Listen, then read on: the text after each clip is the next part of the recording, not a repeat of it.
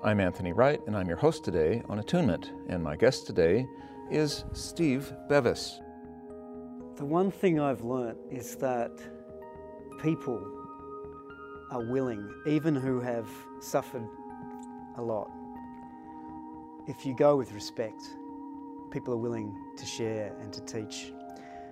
If you're willing to sit, if you like, on that country, on the ground, be covered in red dust yourself and listen, there's a chance that I can rethink for myself who I am as a human being. And we can learn to live together.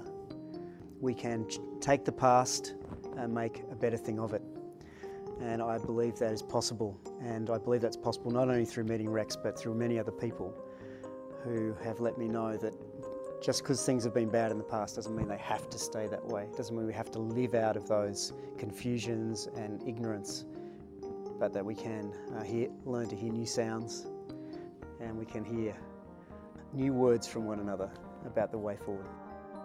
On Saturday, March 21st, 2015, I attended the American Academy of Religion Western Region Conference in Santa Clara, California, and heard Professor Steve Bevis of Sydney, Australia, give a talk on Aboriginal people.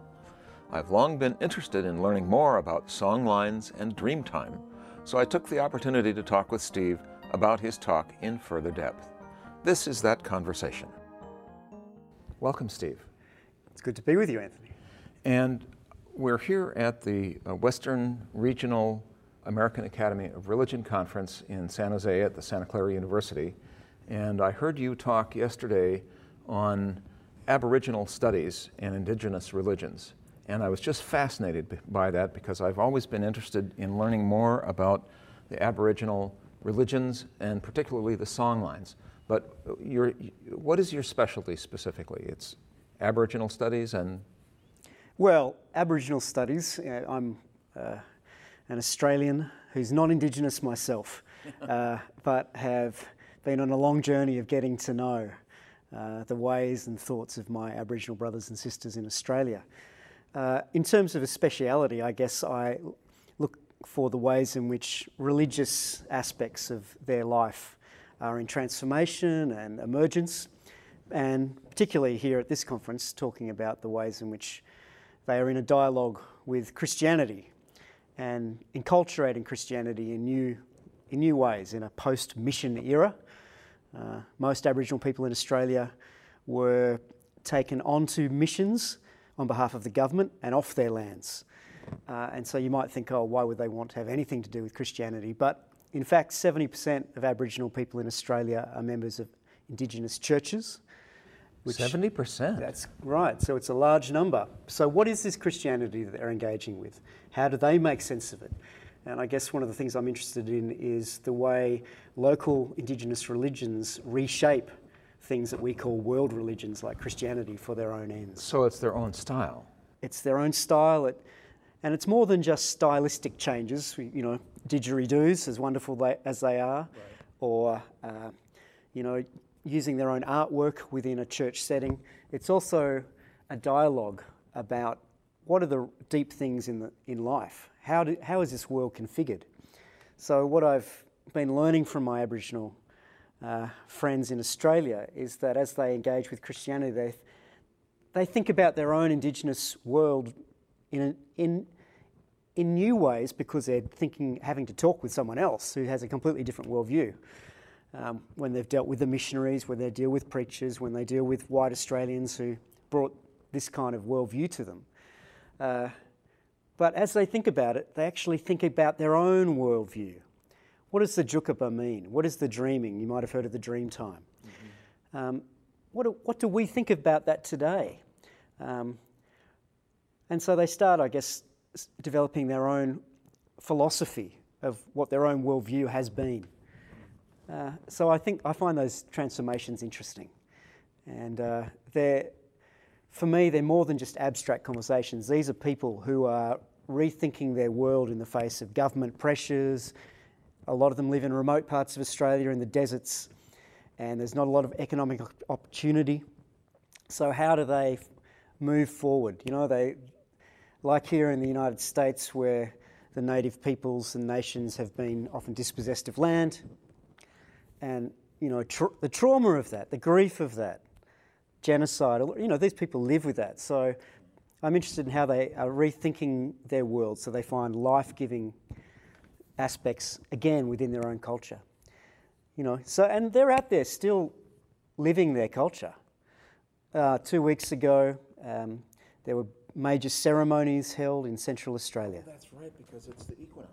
So it's the time of the year when they traditionally gather, and Spring equinox. thousands of people. Or the fall equinox for you Yeah, guys. that's right. We're upside down, down under. And but yeah. So it's happening. Those people are out there in the desert countries of Australia, but all around Australia. In urban contexts, they're still actively rethinking who they are as Indigenous people, how they relate to white fellas like me, and at the same time, enacting their traditional cultures and ceremonies. Well, one of the things that really was remarkable to me, we had a conversation yesterday at a reception, and you said a couple of things that I find really remarkable about the Australian continent itself is some of the oldest land mass on Earth. On the face of the earth, Yeah, and the fact that I believe you said that the Aboriginals have 60,000 years of continuous culture. Is that correct? That's what we believe. That's just hard to take in. I mean, the Chinese have a lot when they say 6,000 years, but this is 60,000 years. Yeah, that's right. It's an incredible and mind-blowing thing that these people in their people groups have been on that country, on that land, on that continent, enacting their ceremonies, living out their dreaming, in their kinship relationships in this way, and making sure that the land was cared for, as they talk about, caring for country. And they've been doing that for millennia. And that, in the late 19th century, anthropologists and other Western theorists went there and said, these are primitive people. And in a sense, they were looking at these deep cultures from way back in the past. But what we've had to, and we're still learning it as Australians, is that these aren't primitive cultures, these are rich and complex cultures that hold deep understandings of how human beings dwell on this earth, how the human spirit is nurtured, how people are in good relationships with one another. And their languages, which the first linguists found so complex, it took them 60 years or more to work out some of the structures of these languages, are actually some of the most complex on earth. So these are people who've been there for 60,000 years, living what looks like simple lives, but actually with this vital, rich and complex culture that enabled them to hand on the ways of surviving on some desert places, but also rainforests and elsewhere, some of the oldest land on the face of the earth. Well, and you showed a map during your talk that was how many different regions? I mean, when we see a map of Australia, hundreds of it's divided up to six or eight major territories by the British. Territories, yeah. And there's hundreds of these. I mean, it looks like almost a county map in a state. And these are all particular tribal groups that have their own language. Is that right? Own languages, yeah. And there are some common elements to some groupings of languages, but they are all individual. So there are hundreds of languages. Some of them are now tragically lost. Others are attempting to be renewed and used again.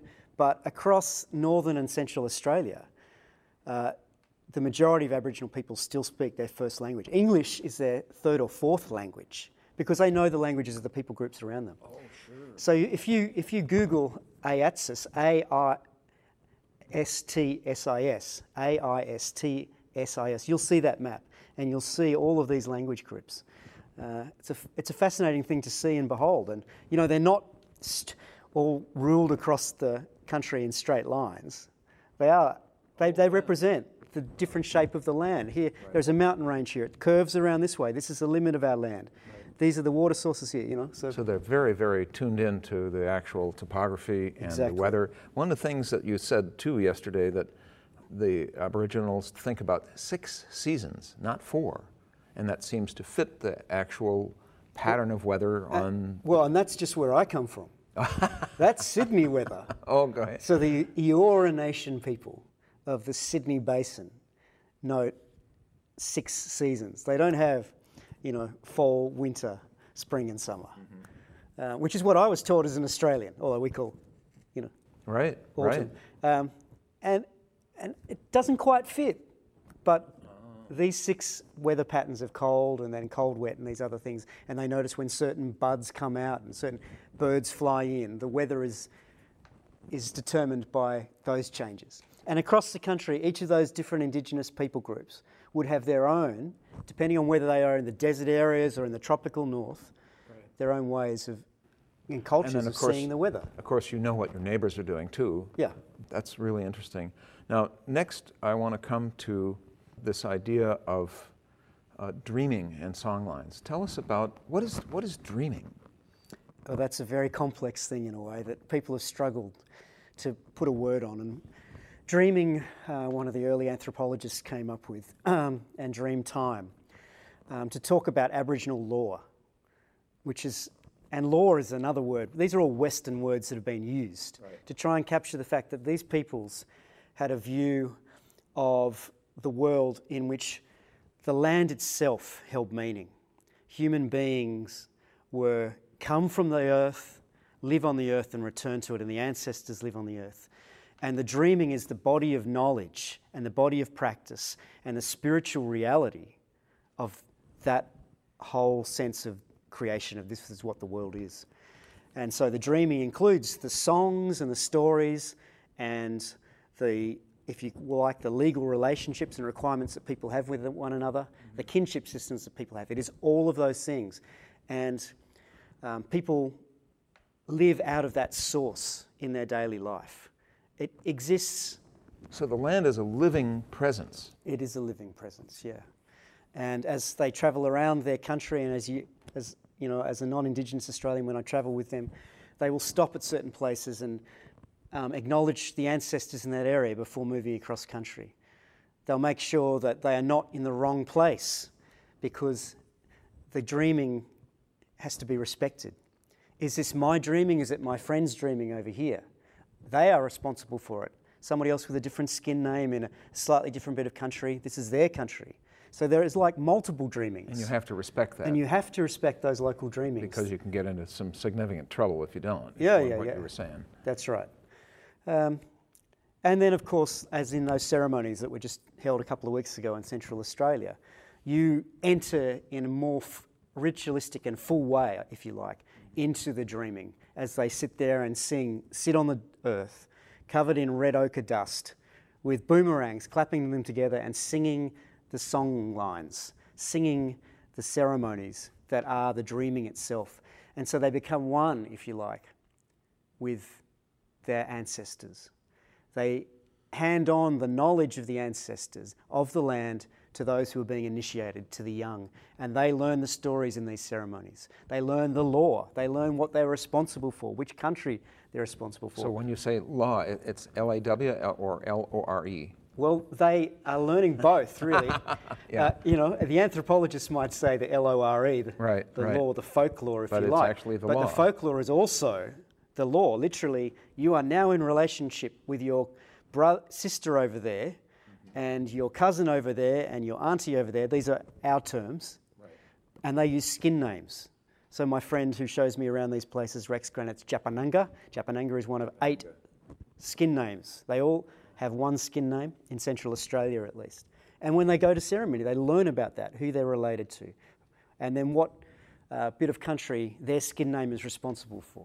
Oh my goodness. It's complex stuff. It's wonderful, though. It's interesting. It's incredibly rich. Yeah. We're going to have to take a short break. I'm Anthony Wright, and I'm your host today on Attunement, and we're talking with my guest, Steve Bevis, and of the University of Sydney. And how can people contact you, Steve? Well, Google me. I'm out there on LinkedIn. And okay, and your last name is B-E-V-I-S. Yeah, that's right. Great. All right, we're going to take a short break and be right back, so stay tuned. I'm Anthony Wright, and I'm your host today on Attunement, and we are here with my guest, Steve Bevis, who is a student of Aboriginal Studies and Indigenous Religions from the University of Sydney, and we're at the Western Regional American Academy of Religion Conference at Santa Clara University in March of 2015. And before the break, Steve, we were talking about the dreaming and the initiation of the ceremonies of in the southern hemisphere of the fall equinox. so it's coming on to wintertime now. But can you talk to us a little bit more about what the dreaming is? I mean, is it a group dreaming, and how do the songs come out of that? And talk about the shapes of the song lines. Well, the song lines in themselves are very interesting because these song lines are like a map across Australia of roadways, of connecting up sites, sacred sites across country. But those sacred sites are often leading you to water in the desert lands. And so people will learn their dreaming track, their song line. And the songs will contain information about how you travel across country, how you, in a right way, move across the land. So as a group of people and being initiated to this, I mean, the song lines are not visible like a roadway. No. But you perceive them how? Well, because they actually take young people out on country and show them these places. They move across the land. So that they develop, the young people to develop a capacity to feel the song line, is that right, or hear it? Yes, to hear it. Can you hear them? Can I hear them? Yeah. It's interesting, when I'm out on country on these song lines with my Aboriginal friends, I've been taught to listen. As we sit around the campfire, to notice when the wind blows through. And it might only be a gentle breeze that comes, but that lifts up the flames. And somebody who's talking, the flames might grow when they're talking. And so you're listening for the truth of what's being said. That as you move into a certain area, you'll stop and sit down and listen for the breeze in the leaves of the trees. And often the trees are where the ancestors may reside. So you're taught to be attuned to the land, to your own spirit and to the spirits of others. But at the same time as that practice, that sort of deep listening to the land, to the country and to one's own spirit, the songs themselves do tell in narrated form the movement of the ancestors across the land. They went from this mountain to this Sokuja waterhole. They then moved on to across a plain to another Sokaj. And so it will both tell in a practical way these songs about the song lines or tracks that they are to follow in the real world. But also as they do that, they are learning about how the ancestors made that country. And because the ancestors made those mountains as they moved across the land. They dreamed them into existence. They dreamed them into existence, if you like, to use that dreaming language. But then you, as a person being initiated into it, a young Aboriginal person from one of these First Nations peoples, know that you have to respect the ancestors and the work they have done to bring the world into being through their own song and movement as they moved across the land. You have to care for that place. And that's why Aboriginal people to this day want to live on their country. They want to live in the desert lands. They want to live in remote communities. Unfortunately, that's something that often is misunderstood by my fellow Australians, and sometimes is a point of great debate. Even in the last week, the Prime Minister of Australia made some comments about how those attitudes, he called them lifestyle choices, as if they were some cheap consumerist choice. You could use your MasterCard to spend on the lifestyle choice of living in a mansion in Sydney and going shopping in Target, or you could use it if you want to live out there in country. There's not many resources there. It's just your lifestyle choice. So there's this big debate in Australia. Even though this place was colonised, these people have gone through grief and trauma. How much should they be supported in this deep spiritual connection with land? And that's a tussle in Australia, because for so long there was what the great Australian anthropologist Stanner called the Great Australian Silence. The things we're talking about today, in my parents' generation and before, were not talked about.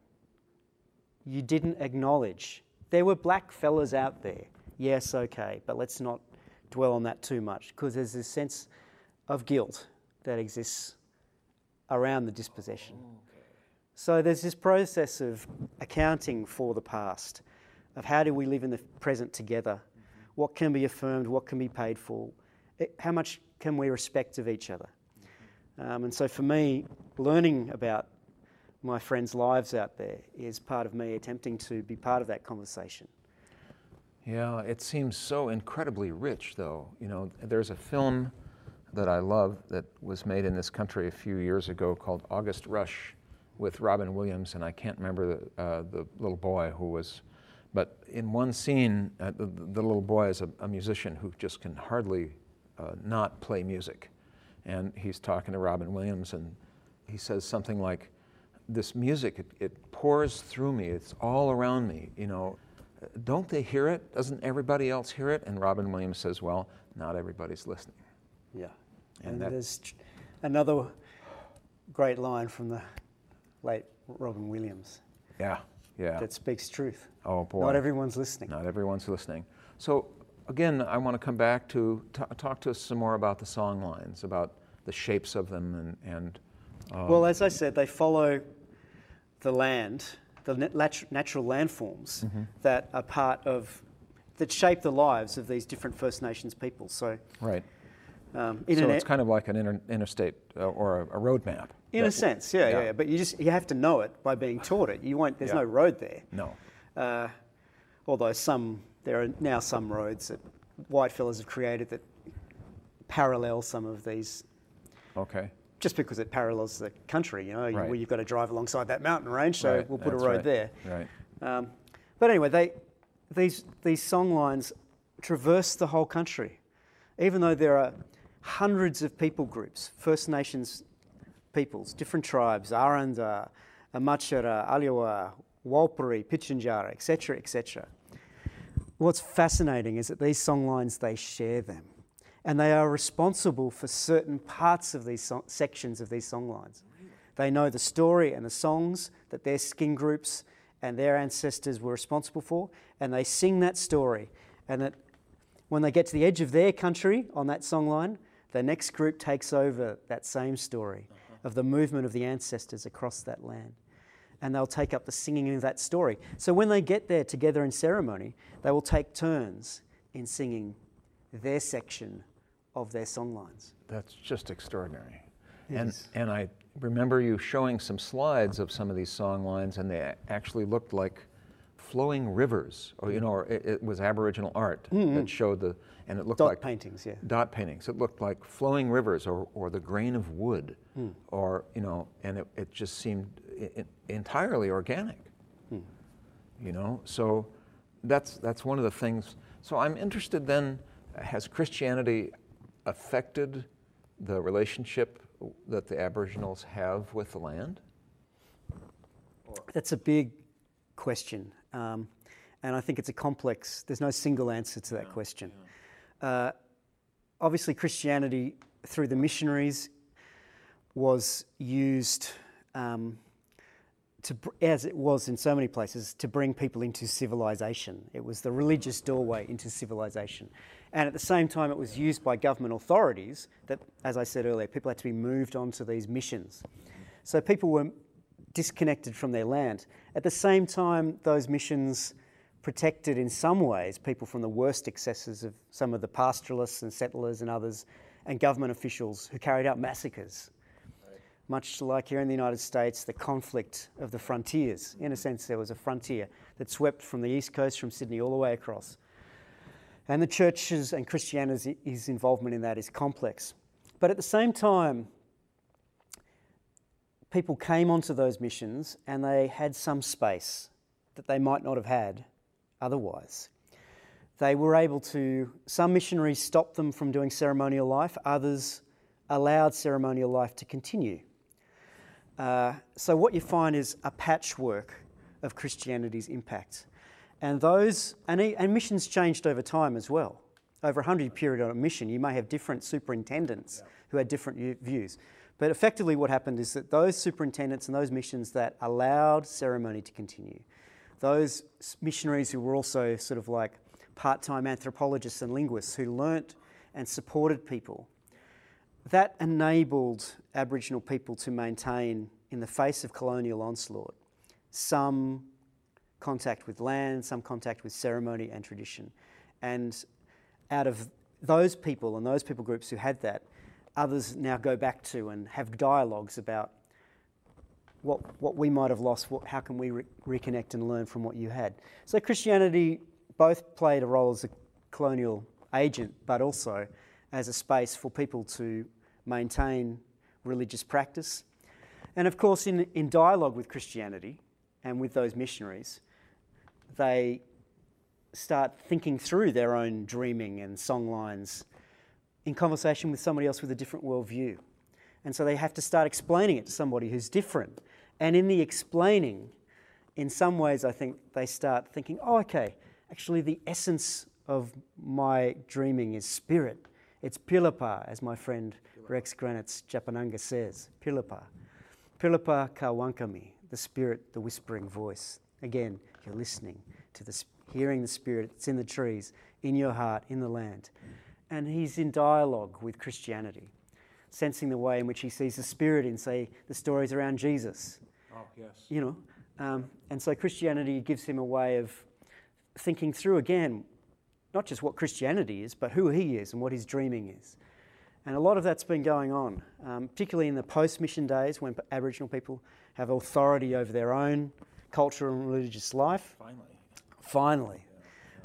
To go on this new journey of what it means to be Aboriginal in conversation with others and with their own deep traditions. Oh, goodness. We're going to have to take a short break. I'm Anthony Wright. I'm your host today on Attunement, and we're here with my guest, Steve Bevis, who is are you an anthropologist or religious studies person? Religious studies person. Religious studies person from the University of Sydney, Australia, and we're talking about Aboriginals and Christianity, and we're going to have to take a short break, and we'll be right back, so stay tuned.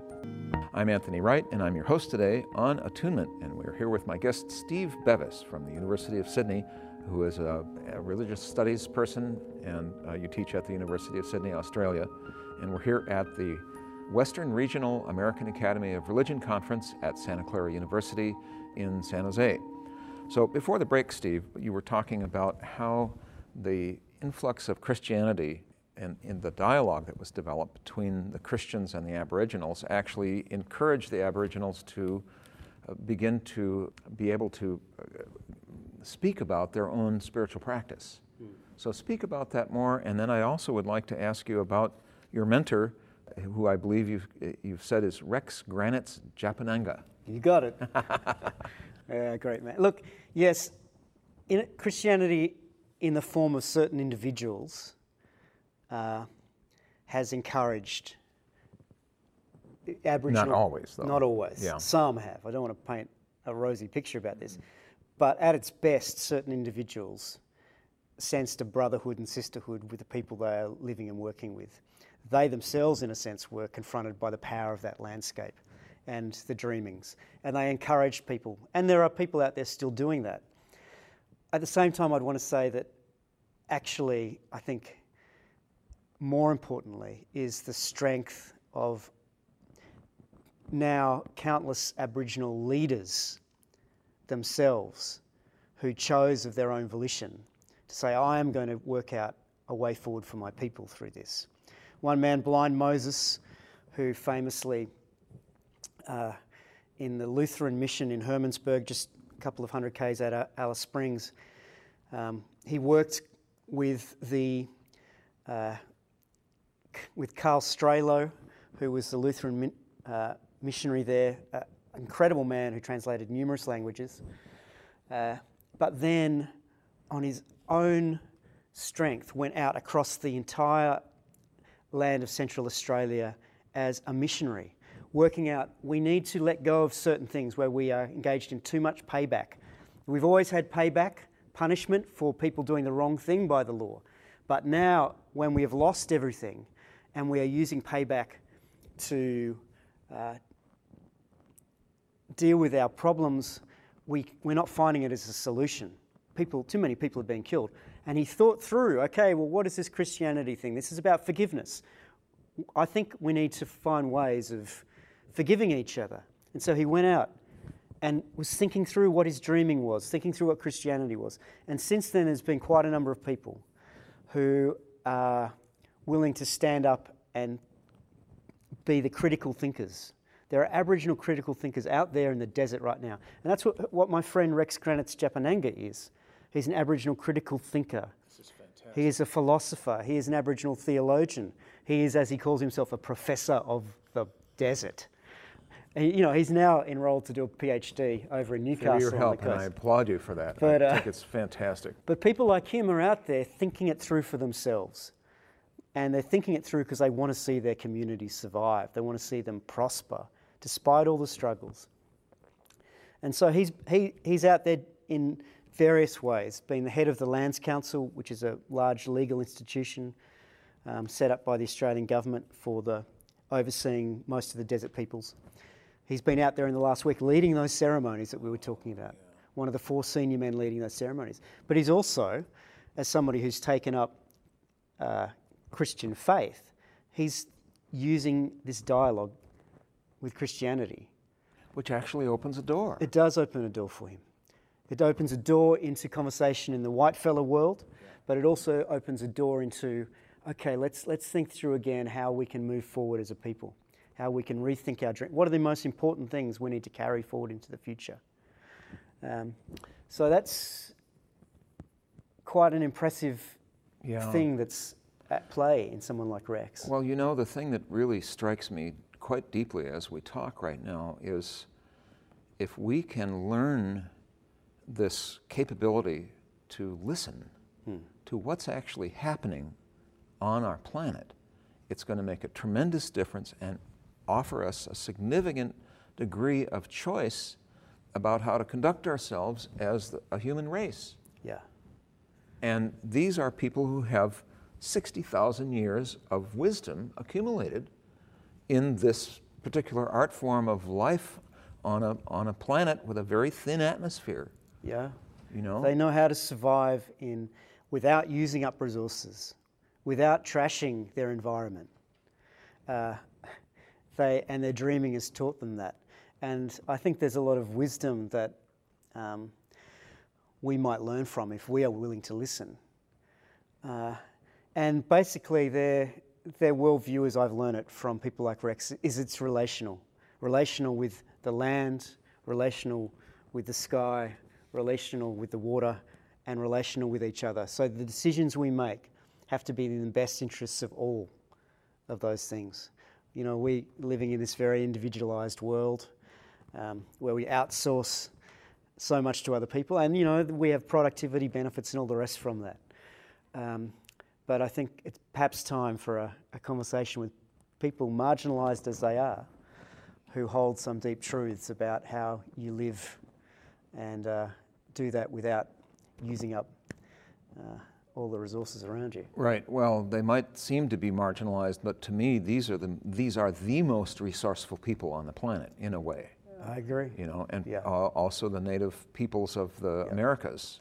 And they have many conversations between themselves. So Rex Grants-Japananga, he's been over here. He's in dialogue with Native American leaders from here. And there's this, the global village gets used for global capital. Our Indigenous brothers and sisters are using it to create their own dialogue about what's important. That's just really fantastic. Can you talk about more? I continue to be wondering about how reality is dreamed. I don't know. Can you say something more about that, or is there much more to say?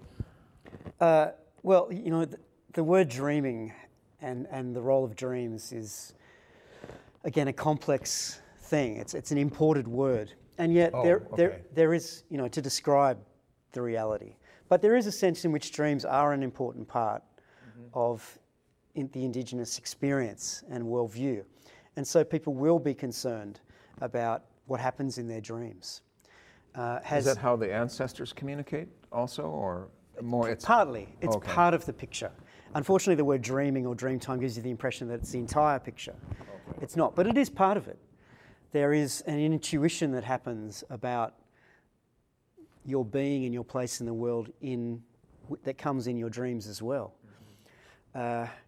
So people will be alert, far more alert to their dreams than your average whitefella in Australia is, and not dismiss them lightly. And they'll be concerned if something happens. And these dreams can be part of the transactions that take place between the material world and the spiritual world. And they may find that when they wake up from a dream, that something is present around them. There's a feather on the ground, or there's something else that shows the ancestors have been with them, or a countryman, as they call it, has been present, protecting them or affirming them. So it's a very deep sense in which we're talking about dreams here, and the way this human consciousness and subconscious reacts and is entwined with the physical world. So the dreaming is not exactly always a sleeping state. No. It sounds more like a trance state to me, about when people go into a bit of an altered awareness and they are able to expand their awareness to take in the land so that they can actually hear it. Does that make sense?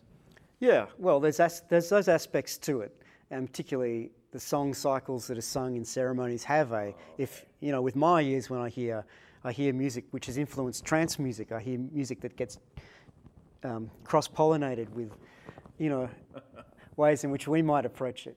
But at the same time, they are people who are, in my experience, and my friends are almost to a person like this, they're deeply spiritual and deeply connected to land. But they are also funny people. They're Really? just in the midst of all this, of serious stuff, serious business. They'll laugh, make jokes about someone because they're late, or they'll break out of it, and there'll be some banter that goes on. Oh, that's fantastic. Yeah. So they don't take this terribly seriously. Well, they do and they don't. It is serious stuff, because it is. It's life and death. Yeah, but at the same time, There's life, a lot of play. There's play. Oh, There's great. joy. And that's been my, again, privilege in spending time with my Aboriginal brothers and sisters, is to be surrounded by their laughter and joy. Yeah, it was interesting to me to hear you also said that some of the Western music that Rex has picked up is country and Western. Oh, he blows his harmonica. So there's breath, there's spirit, there's wind, and some of that wind comes out of his throat, and and he dances wildly with unabandoned joy, and so there's all that side to it as well. Yeah. Now the song lines are not just on the ground. You were talking about last night. I said, well, what when they look at the stars? Tell me what you said there. Well, exactly. Some of the song lines go through the heavenly constellations. So there are dreaming tracks or song lines in the sky as well. And some groups are responsible for those song lines. Some, and again, skin Really? groups with, yes, they are. So each group will have a portion of sky that they take care of. Some might have a whole track going across. Oh, I see. So there is an emu dreaming up in the sky that the people just north of my friend, Rex Granitz, from the Gringy people, and the Warlpiri people up at the top end there. And but what's fascinating to me is that when they look at those dreaming tracks up there, those song lines, they're actually, you can see a great view of the stars out there in the desert. Oh, I'm sure. There's no light pollution. No light pollution, yeah. But they're actually not looking, in the first instance, at the stars and saying, these stars make this shape. They're looking at the black spaces between the stars. And they see the shape, and you can see there out in the desert, the shape of an emu within the Milky Way. Oh my gosh. And that's one of the totems up in the sky there for that emu dreaming. And so there's a group of people who are responsible for maintaining the ceremony and songs and storytelling of that dreaming. That's fantastic. Up there in the stars. Yeah. You know, one of the other things that I was wondering about was what they've done with the invasion of non-native species like rats and rabbits. And can you talk about, and camels? You said that there's one of the largest herds of wild camels in the world. There is. A bunch of Afghan camel drivers were brought out to help open up the outback, as we call it in Australia, the desert countries. Yeah. But and some of those descendants of those people live in Australia too, and but the camels are still there too, and they've proliferated, and they're across the country. So a bit of a, trample down some, you know. That's too bad. Yeah. But at the same time, there's sort of culling that goes on and rounding them up, and some Aboriginal people are involved in that as a business, and they'll hunt them and eat them. And, you know, there are rabbits that have been introduced as well. They'll just see them as good tucker, extra food that's on offer. Yeah, and there are horsemen. Lots of horses too, yeah. And many Aboriginal people became cattlemen. Some of my good friends were cattlemen, and they worked the huge pastoral stations. Australia has has the largest pastoral stations on the face of the earth. So you're speaking about in total amount of acreage. Oh yeah. Oh, so man. one single pastoral station is enormous, almost like the size of a state, some of them. Oh my gosh. And so those cattlemen, as they moved cattle around, Right. they got to move across their country. So on the one hand, they've been taken off their land, but one of the things I think they loved about it, they'll say, is that being a cattleman enabled me to be out there on my songlines. Oh, that's fantastic. And to maintain them, just to go through and make sure things, that water hole's all right, Right. all the rest of it. So yeah, they make the most of the moment they're in. Yeah. These are not people who are stuck in some timeless, primitive past. These are people who are intuitive, clever, who make the most of what's happening. It seems like they're beyond time, in a way, beyond time and space. But unfortunately, we're not beyond time, and we have to take a short break. I'm Anthony Wright, and I'm your host today on Attunement, and we're here with my guest, Steve Bevis, a religious studies professor at the University of Sydney. And people can contact you by finding you on LinkedIn, is that right? Yeah. Okay. Academia. And your last name is? Bevis. Great. Well, we'll take a short break and be right back, so stay tuned. I'm Anthony Wright, and I'm your host today on Attunement. And my guest today is Steve Bevis, professor of religious studies at the University of Sydney. And we were talking about the Aboriginals being cattlemen, cattle people, and finally getting back on the land after they'd been taken off. By the way, we're here at the Western Regional American Academy of Religion Conference in March of 2015 that's being held at Santa Clara University. You were talking about, you've brought groups of students out to meet Rex and to engage with that. Tell us what they've come to understand. Well, they've had the privilege of going out onto some of these songlines with Rex to not just see the beauty of the land, and it is a stunningly beautiful place. Mm-hmm. Mountain ranges, rock formations, different trees that you won't see anywhere else, different vegetation. They've seen all that, but they've been there and they've been sitting around campfires with Rex and being taught to listen. And they've heard some of these stories of the dreaming. They've heard some fragments of these songs. And it has, I think, opened up them to a deeper appreciation of Aboriginal culture. And it's also helped them to think through who they are as Australians. That they, in a sense, as Rex says, you are part of this. Just because you've come, your own ancestors came from somewhere else and were part of a very difficult situation for Aboriginal people. They want, for the most part, to let you know that you are part of this. At least Rex does, and people like him. And so they get to think through who they are as Australians, what their own relationship to this country Because they might were be. born on that land. Yeah, they were born on it. You know, maybe a different part of it. They were born there. I was born in Sydney. I was born on that country, but I was born into a culture that was not from that country. It was an imported European culture, and we're still struggling to work through, as Australians, to this day, what a culture that is able to dwell on that land and learn from its first peoples looks like, without giving up all the strengths of our own culture. Right, right. And so these kind of opportunities for young people in particular to go out with people like Rex, I think, are really important. And it's complex, you know. I remember Rex took us to one site which was a former mission station site.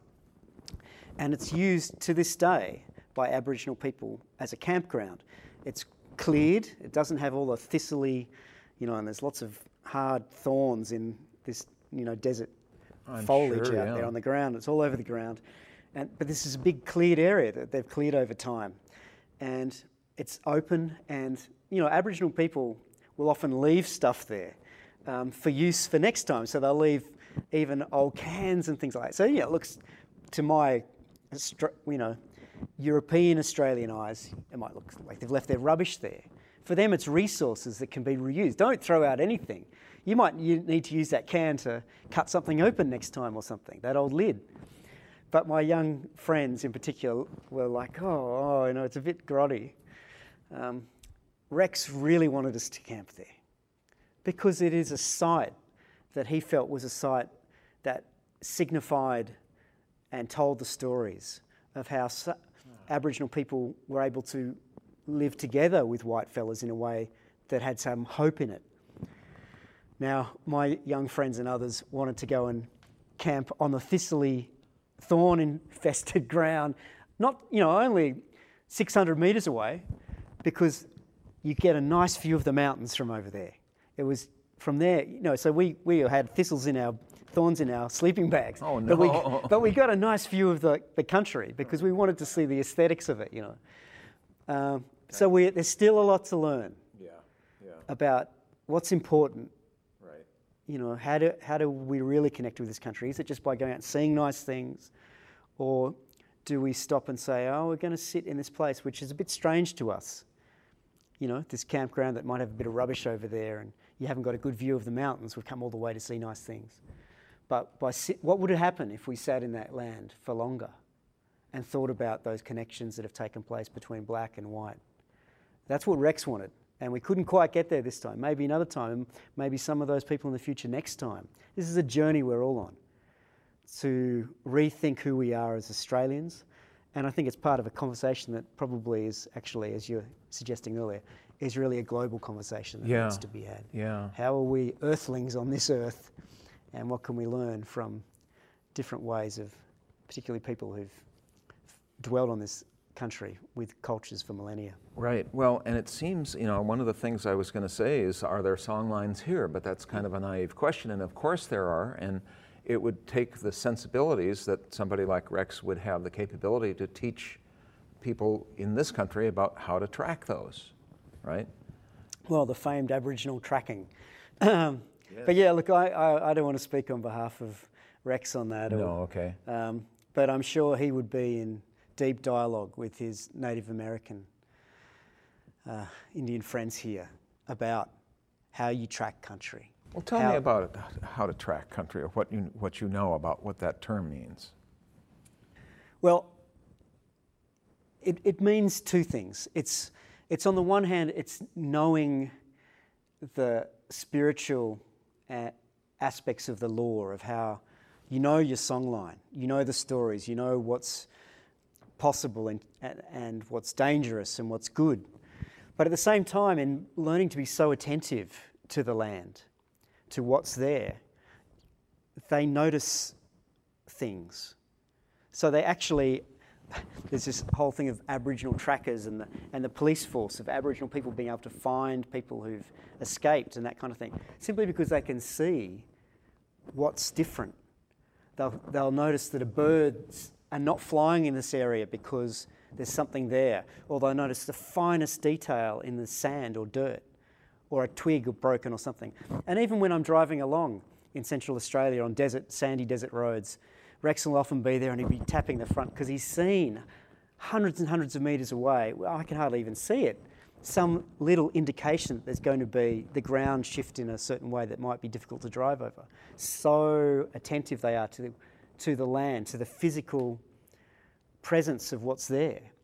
But that skill comes out of this deep attunement with the land, which is a spiritual and ceremonial and religious ritual law practice.